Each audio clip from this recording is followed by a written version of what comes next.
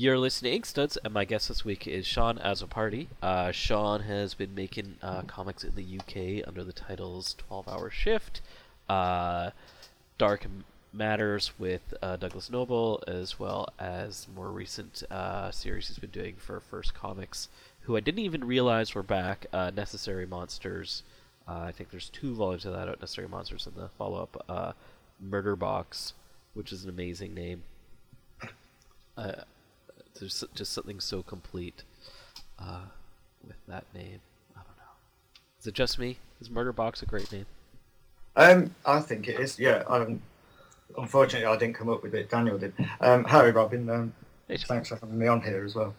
And I realized I probably missed a slew of other stuff that you've been doing in the UK. Yeah, there's probably far too much to mention. I do kind of tend to, especially mini comics, I do tend to churn quite a few of them out, of which I've forgot a lot of them over the years as well.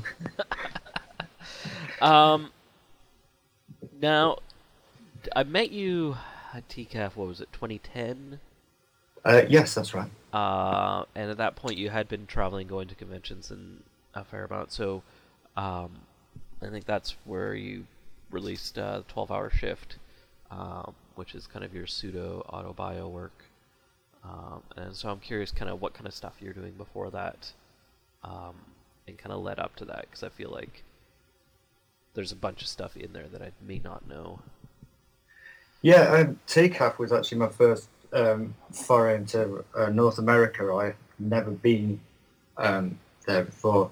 12 Hour Shift was a culmination of mini comics I'd been making in a day job, and I've made up a kind of avatar called Steve Jones, because I didn't want to write.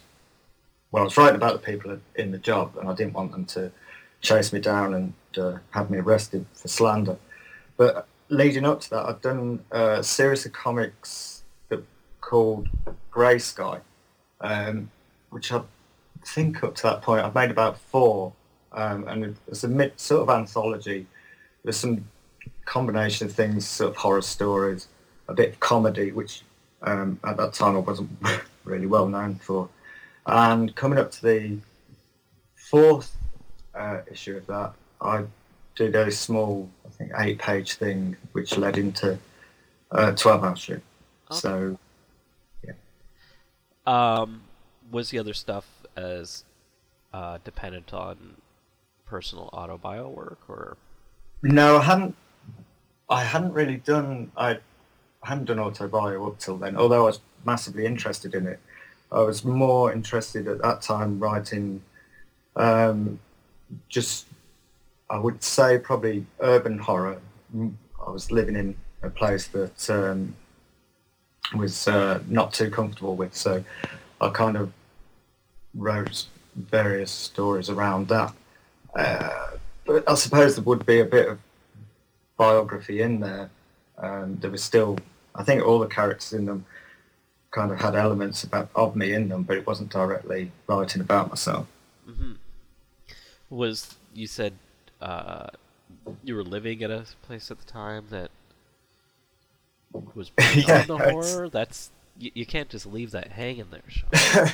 Okay, I lived in an area in London, North London, called Tottenham, which at the time, I mean, Tottenham's a little bit better now, but at the time it was a kind of quite I wouldn't say so much rundown area, but it's sort of place that you wouldn't choose to live in. You probably lived there because you couldn't afford to live anywhere else. And we had the house we're in, we had this car park at the back that people would, once have stolen a car, which was quite often, they'd drive them into the car park and they'd set fire to them. So quite often I'd wake up thinking it was midday and it was actually a car that was on fire in the car park. Oh, Jesus. And it was actually quite a well-lit building, because you got the back with the car park on fire, and then occasionally we'd have like a police helicopter and chasing some people that are obviously, I don't know, sold drugs or something. Up to no good. Police helicopter lights in the back garden and police tramping around. So it was that kind of thing. So it was quite good material to write about the decay of city life, that type of stuff. Since then the area's probably gotten gentrified substantially. Yeah, it has actually. You drive. I went there recently, and there's kind of like loads of flats and stuff like that. There's very West Green Road, which the area that I lived in on at the time, even that is slowly going through the process as well. So, yeah, I suppose I'd take the cars and burn them elsewhere now. Somewhere there's a burning car, Yeah. wistfully flaming away in the night sky. So tell me, what was your kind of early interest in comics, and who were some of the cartoonists? Oh goodness, yes. That I've gone through quite a few phases. I think when I was a youngster, youngster is going back to. I was thinking about this today, the actual dates, which is a bit difficult to remember. But being as I was born in 67, I was knocking a year off my age there. Mine was growing up reading comics, stuff that you got from newsagents. So in the UK, it's like Beano, Dandy, that sort of stuff. And then later on, it was like Action Comic, and then which had this wonderful thing in called Hookjaw, which was a riff on Jaws, except it got like this hook at its jaw. What a surprise! And, I had. UK, you guys are so witty and brilliant. I know, and it was a vicious shark as well, as you can imagine. And then later on, I think 2000 AD, I have an early memory of that. So there was those kind of things. I also remember kind of like some Marvel, I don't know whether the reprints or not, because you don't know as a child what you're buying. So I'd have like Hulk and Spidey. I had a Hulk Iron t-shirt transfer, which I didn't do very well. So I had this Hulk t-shirt, but he had an arm missing, which is a bit rubbish.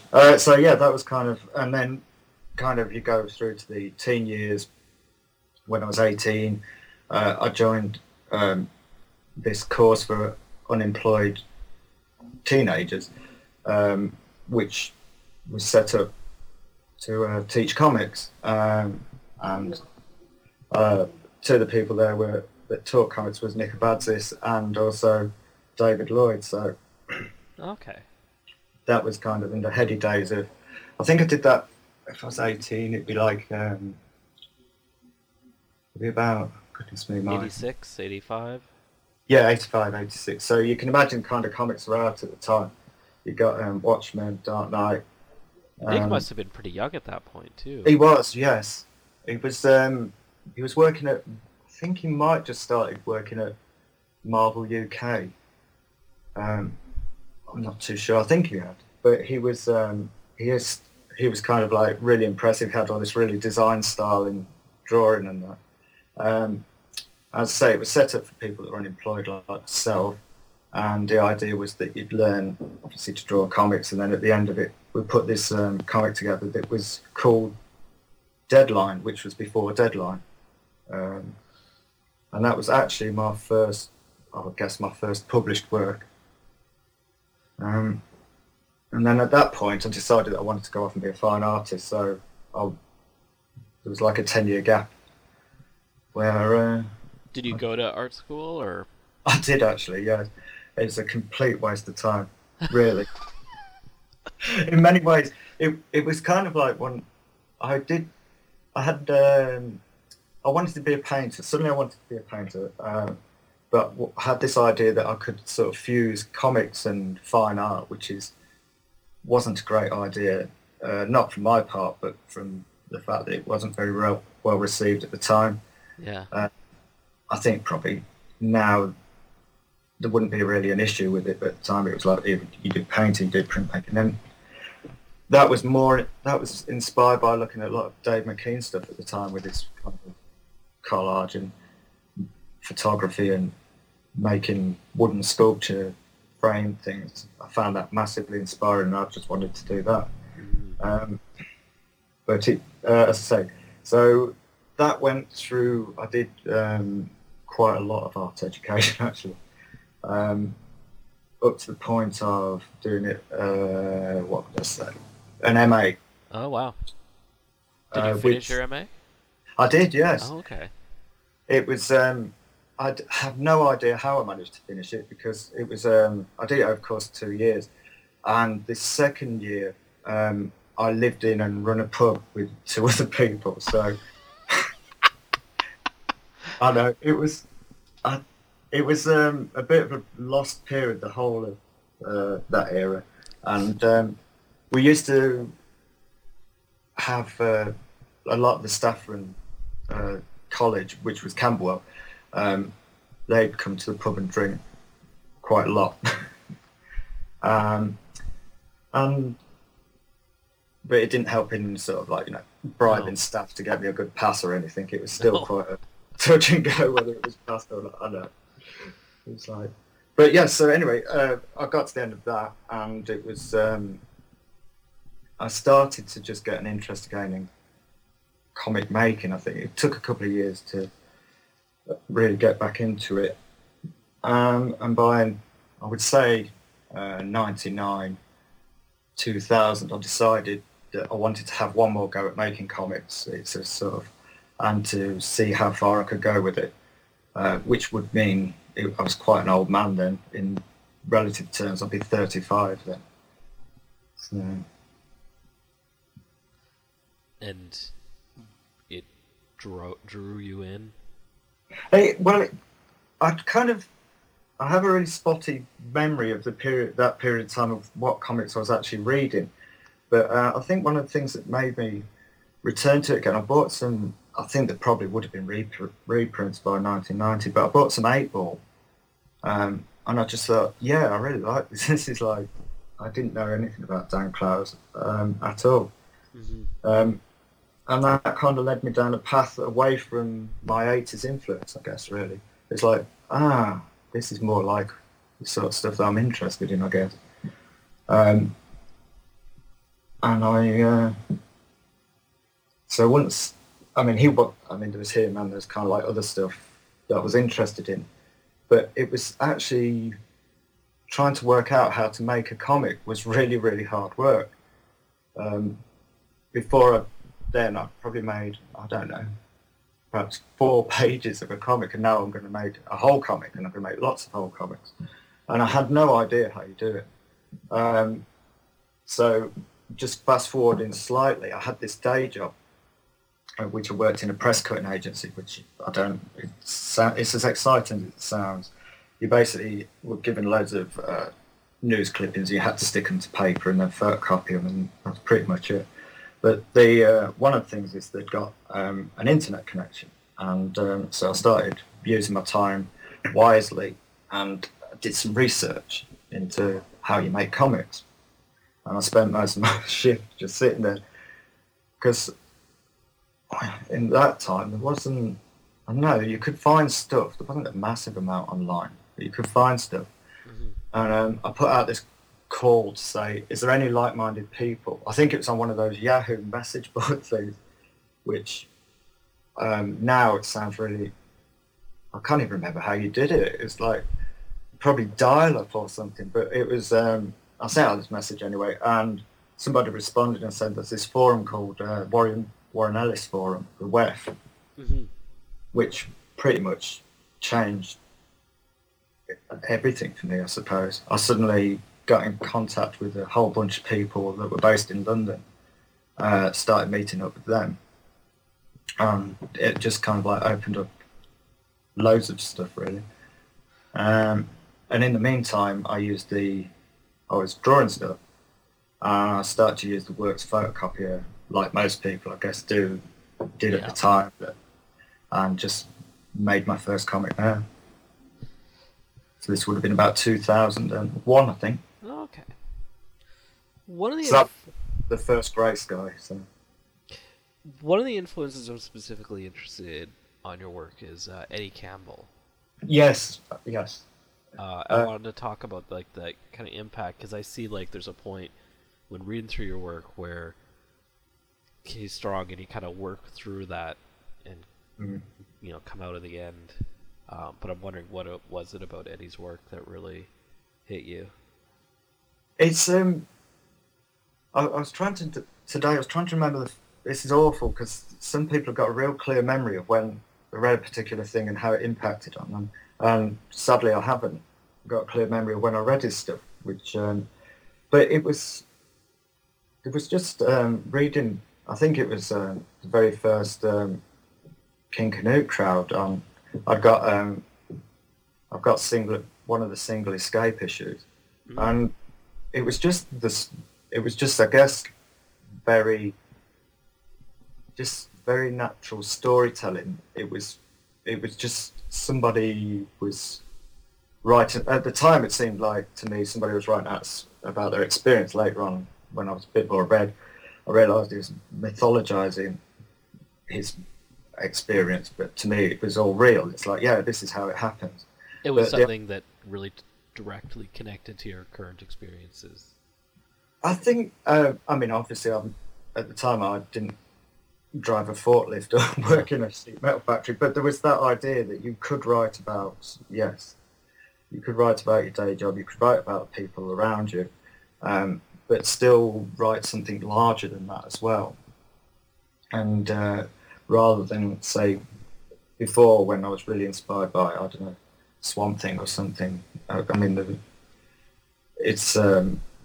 yeah, a bog monster is fine, but it doesn't really connect to that experience of working at the office. Although looking at some of the people, that could be argued differently. But so that was the initial thing, which is, yes, look, I can look at my work situation, and I can extrapolate that into a comic form. And like you say, I was a lot more influenced than I realised, even down to sort of hatching and things like that. And I think it did take me a while to work out that. I mean, I don't think I was trying to directly copy him per se, but it took me a while to realise that you can actually be yourself in that process. Mm-hmm. Well, that's what I'm saying. Like, and this is something that happens to a lot of folks. Where you have that influence that you kind of need to work through, and that's okay. Like, no one's gonna have their like unique raw style pumping out right from the get-go. You kind of take it and filter it through your own lens. Oh yeah, absolutely.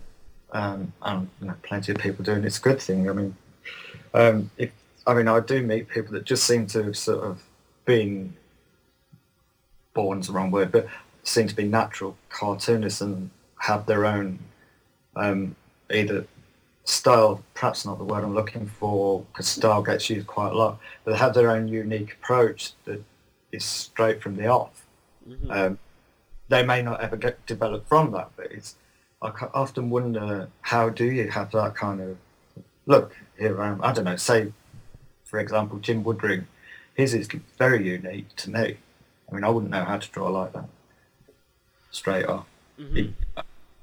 Having not seen any of his early stuff, I don't know whether it's developed from something or whether he's just always drawn like that. Well, I think even with Woodring, like, there's a lot of Justin Green influence in his early stuff. Right. You're also not looking at his years of toiling away in animation. Oh, okay. Because he worked in animation for quite a while in LA, even with like Kirby and Gil Kane at one point. Wow. Yeah. So. Oh, that's interesting. Yeah, there's like a good 10 years that you don't notice because it's all put away into something else. Sure. But, I mean, obviously, something very unique came out because there is no other kind of Jim Woodring. But yeah, there's always more to the artist than what's necessarily on the shelves. Yeah, especially the ones that have buried their past by burning everything.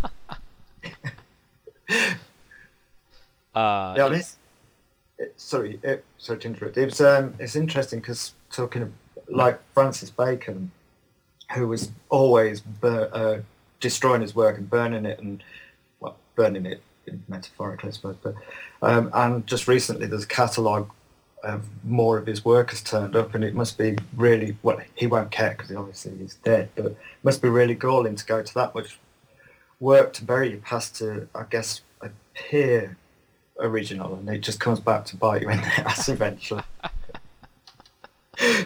Oh well. That must be a nice thing about living in London, is being able to go to all these amazing galleries and see. Yeah, it is. Fantastic It's art. I do kind of I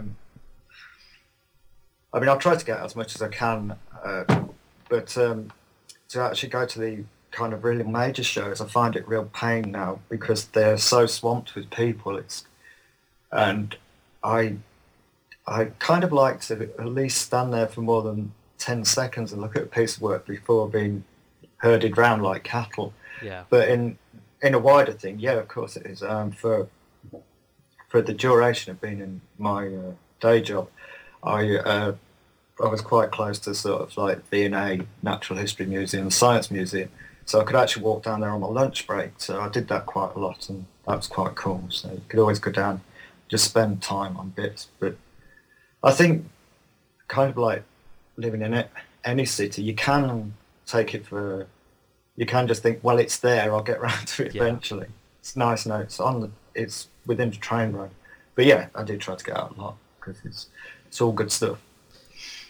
Probably the same here. People in Vancouver are all about the hiking, and don't ask me the last time I spent time out in the outdoors. Hiking, oh my gosh. I feel ill just thinking about it. Yeah, no, I'm like, oh, I got 2 cats to go home to and a bottle of bourbon. I'm fine, not going out anywhere. No. Now, thinking about your work, and we're talking a little bit about Eddie Campbell, and I'm curious about with some of your autobio stuff. I feel like there's a certain process to it where you're kind of working out experiences, because you say something in somewhere in one of the books where you don't really like to live in the past, but you're looking at events in the past, and I'm wondering kind of how that juxtaposition works. Yeah, I'd say I don't like living in the past yet. I spend a lot of time writing about it. Maybe I'm just a terrible liar. Yeah, what I've been trying to do with it is be in. I guess the early days of it was a lot of working out a lot of issues on the paper, a lot of spleen venting, that kind of thing. And I can't remember, but somebody said to me, it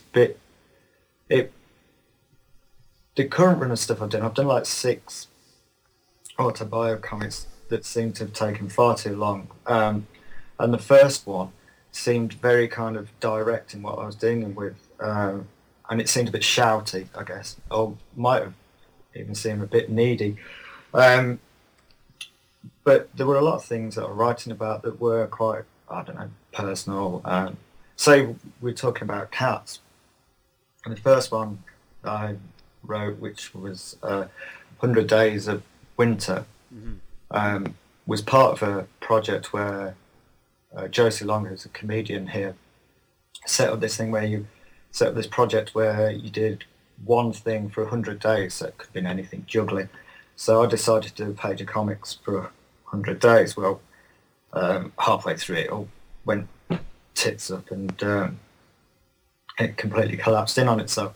But one of the things that happened during that was I'd moved to my current residence, and I had to get rid of had to find a new home for my old cat. So that was kind of like quite a stressful experience. So I was writing about things like that. So it was events in the present.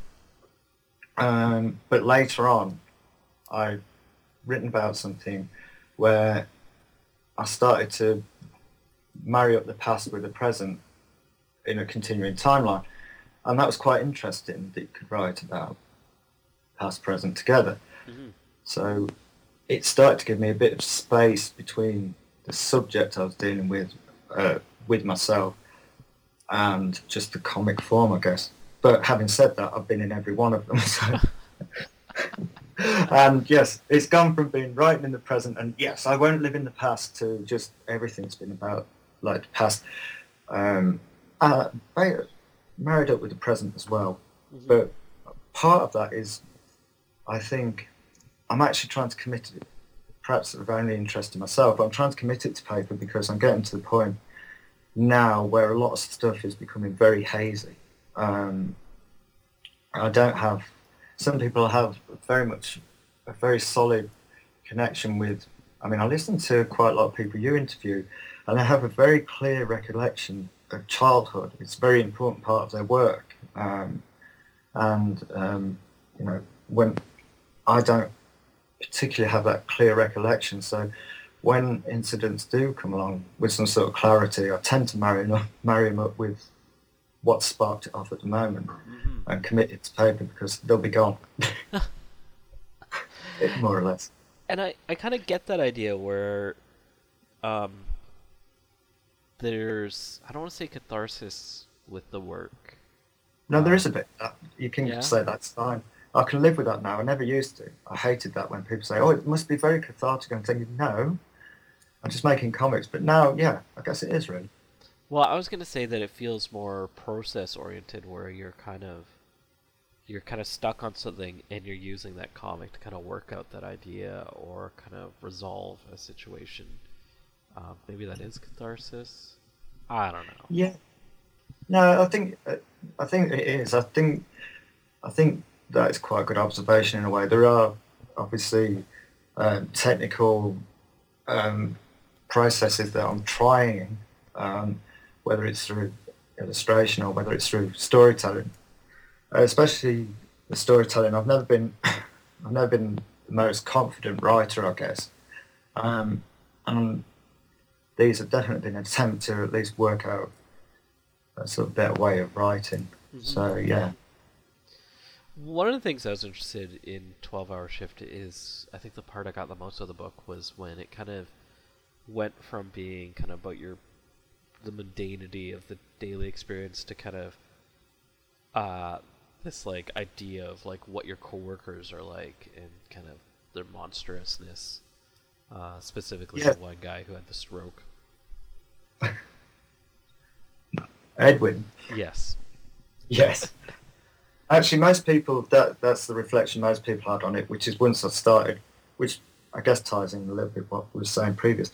When I started leaving the personal element, writing about myself behind, and actually did some character observations, that seemed to work for a lot of people, which at the time, when first time that was said to me, I was thinking, curses, you know, it's all about me, I don't care about these people.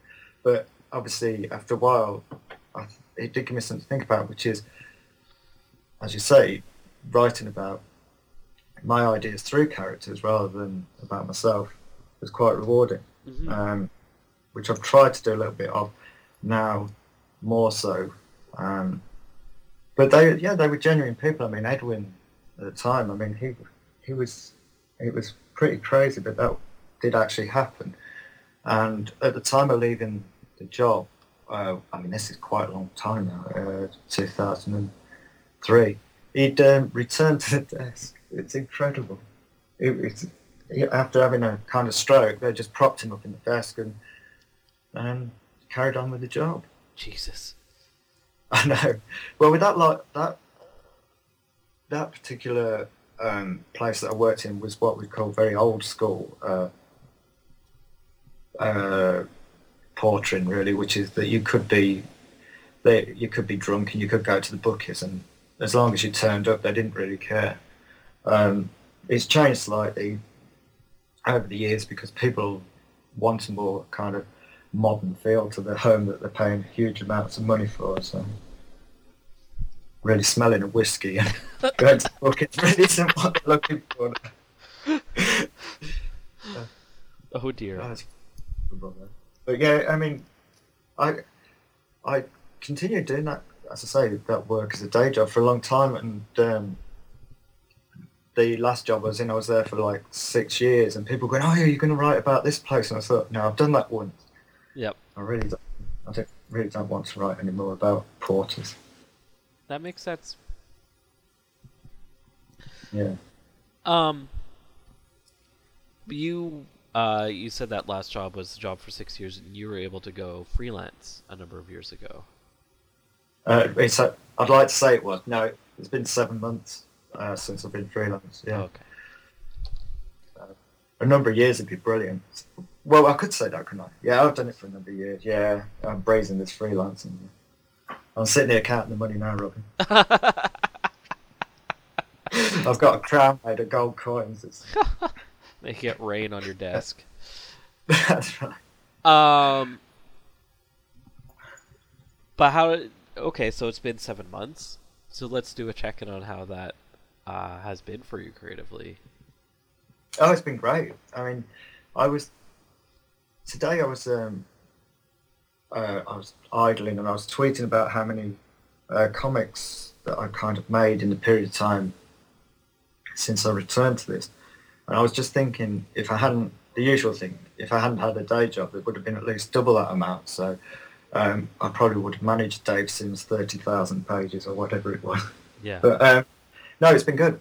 It's just that you have time to actually make stuff, and you have time to make stuff with a more considered approach, I think.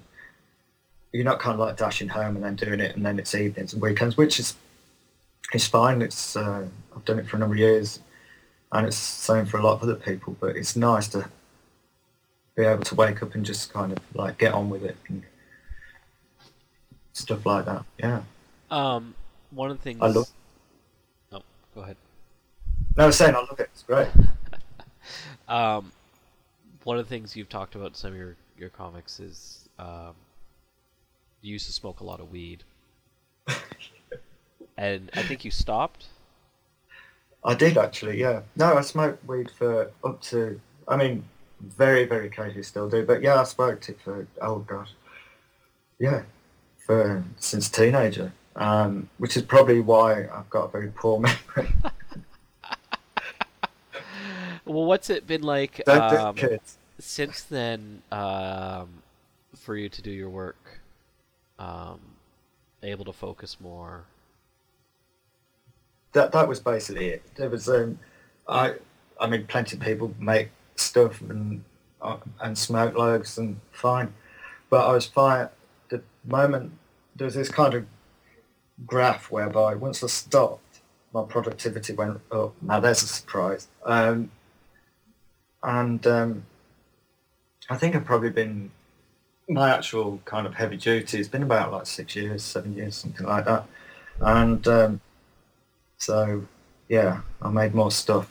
And I wasn't sitting there thinking, this is the biggest pile of doo-doo I've ever seen every time I make something. Get very judgmental when I'd had a bong. It was like, no, this is awful, and all that sort of thing.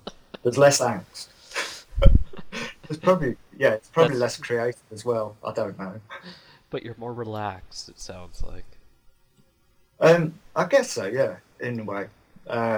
Yeah. I was talking to somebody over the weekend about it, just that, I loved it. I mean, having a smoke's great, but it's kind of that point at which you kind of very judgmental and very slightly paranoid for whatever brief period. I don't miss that. Yeah. I mean, so, yeah, that's cool. But, yeah, I think probably once it got to sort of like smoking super strength skunk and stuff like that, it's just like, no, my mind's gone. I can't do this. I'm an old man. Call me an ambulance. No, your more recent work that you've been working on throughout this period is the stuff you're doing for First Comics, the Necessary Monsters, which is completely different from all the other stuff you've been doing. I guess it's more yes, it is genre. What's your connection with that, and kind of how does that fit in for you? Well, yeah, it's different. I mean, I'll do this. It's written by Daniel Merlin Goodbury, who not only is a good friend, he's a really good writer as well. And the connection, I guess, is that going back to when I did Grey Sky, I did a couple of strips in that were just horror based. And I said to Daniel in 2000, my memory's terrible, 2007 stroke. Well, we'd always talked about doing something together, as you do when you're at meet up at events and go to the pub and stuff like that, and you start forming friendships. And anyway, at some point, he said he'd write something, and he wrote a script for the first one. Mm-hmm. And he's got his connection. He's got an agent, and at the time it was going to be. At the time we serialised it online, and it was 2 updates a week. Oh God, I can't even imagine how we managed that. It was just. I mean, 2 pages is nothing to most people, but it was like whatever was left of my hair was just falling out. It was like, even when you had a lead in like 30 pages, that just anybody that does online comics knows, no matter what lead in you've got, it just gets eaten up straight away. Yeah. The idea was once we'd completed it, it was going to be collected and put out by AIT Planet Larry Young, but for some reason it didn't happen, and it disappeared into the wilderness for a while. We self-published it, and then Daniel's got an agent who said that he'd be interested in putting it out under First Comics, which you said earlier you hadn't realised the return. I knew nothing about them. The first I knew about them was that they were going to publish this thing. Okay. So, as I say, we'd completed it in 2009. We self-published it and had that out for a while. And then they did a version in 2000. It's got the worst history ever. We'd done a version in 2010 and first invited us out to Chicago to do a little mini launch of it, which was nice. I've never been to Chicago. And we did this signing where we sat there and nobody knew who we were. But we had all these people come and say, first back, that's brilliant. Are you doing any Badger? And I said, what are people talking about? They were coming up asking us, obviously, people with better knowledge of 90s comics would understand most of the things that First had originally. But yeah, it's at least 5 people were going on about Badger, which I know what it is, but at the time I was going, I don't know what you're talking about.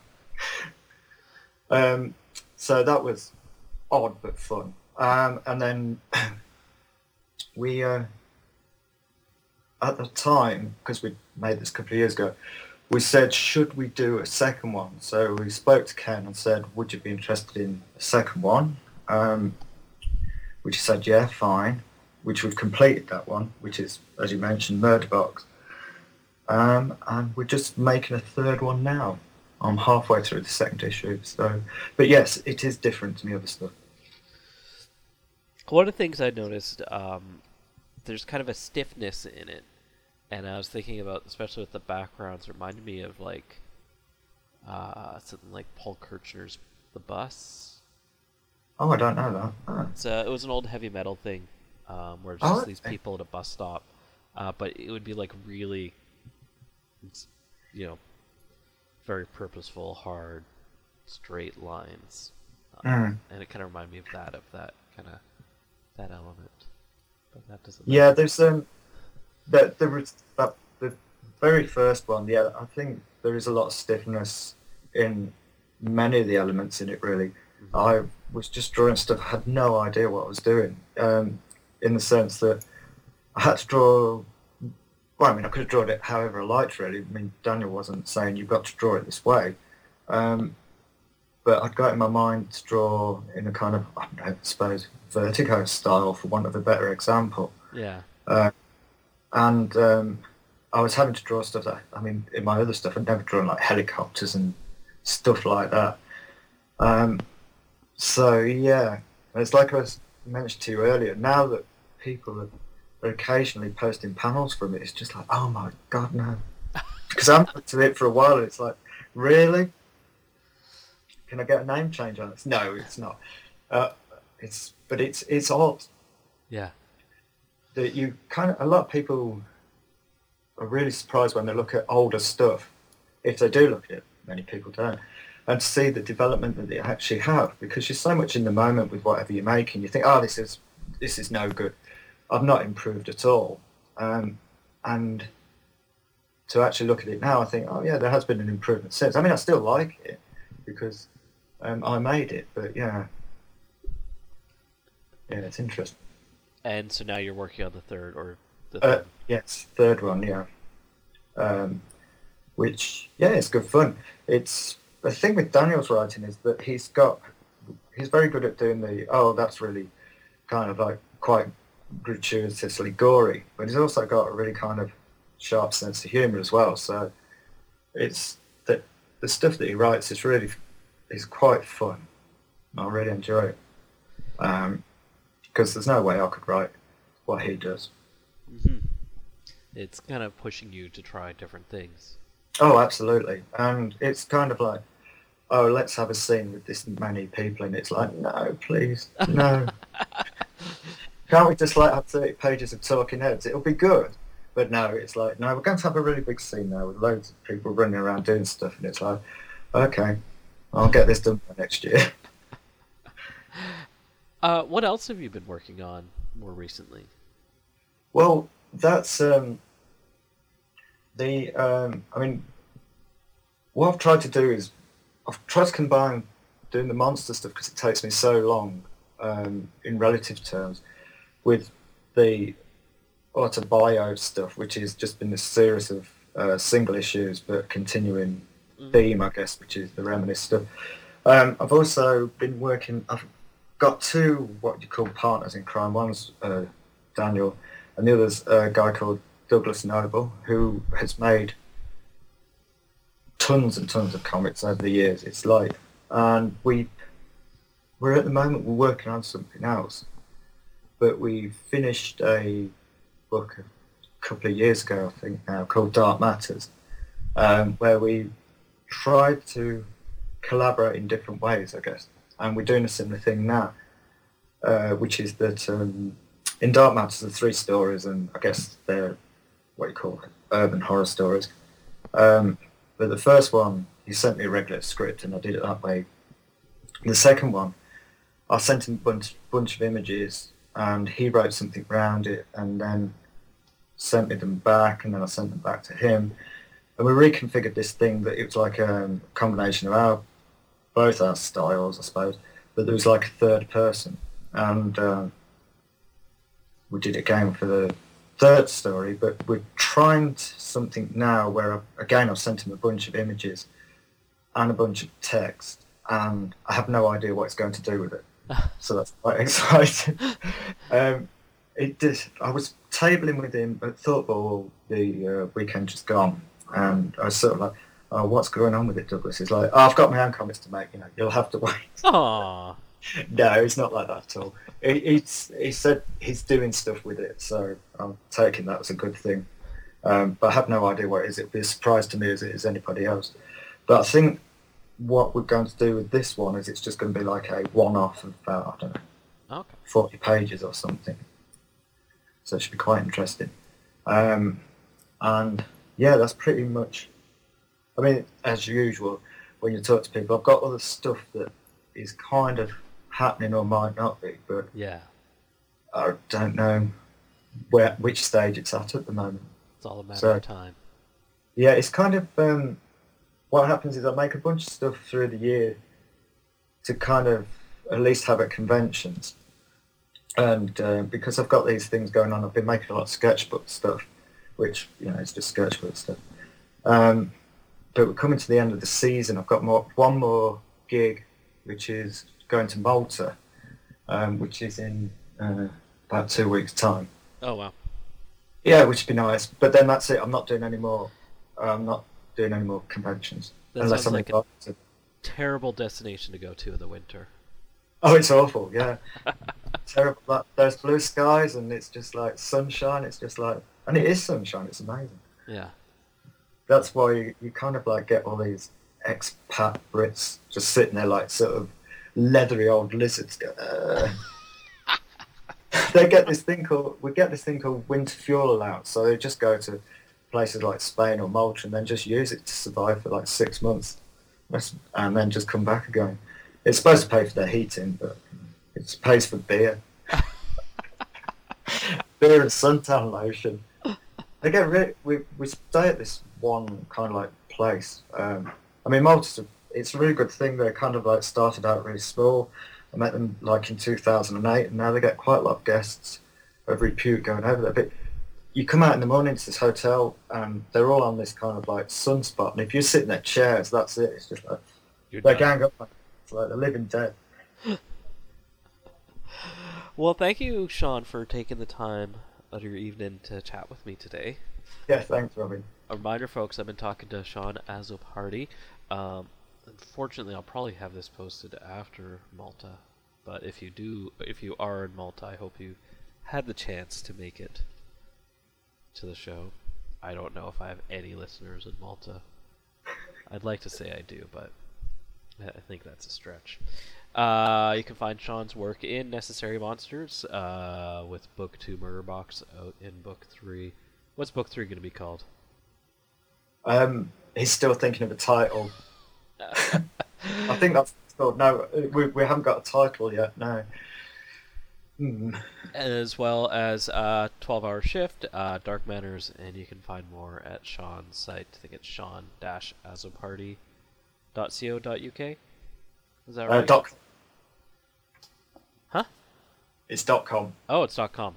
There we go. Look at that. Thank you so much, Sean. I really appreciate this. Thank you, Robin.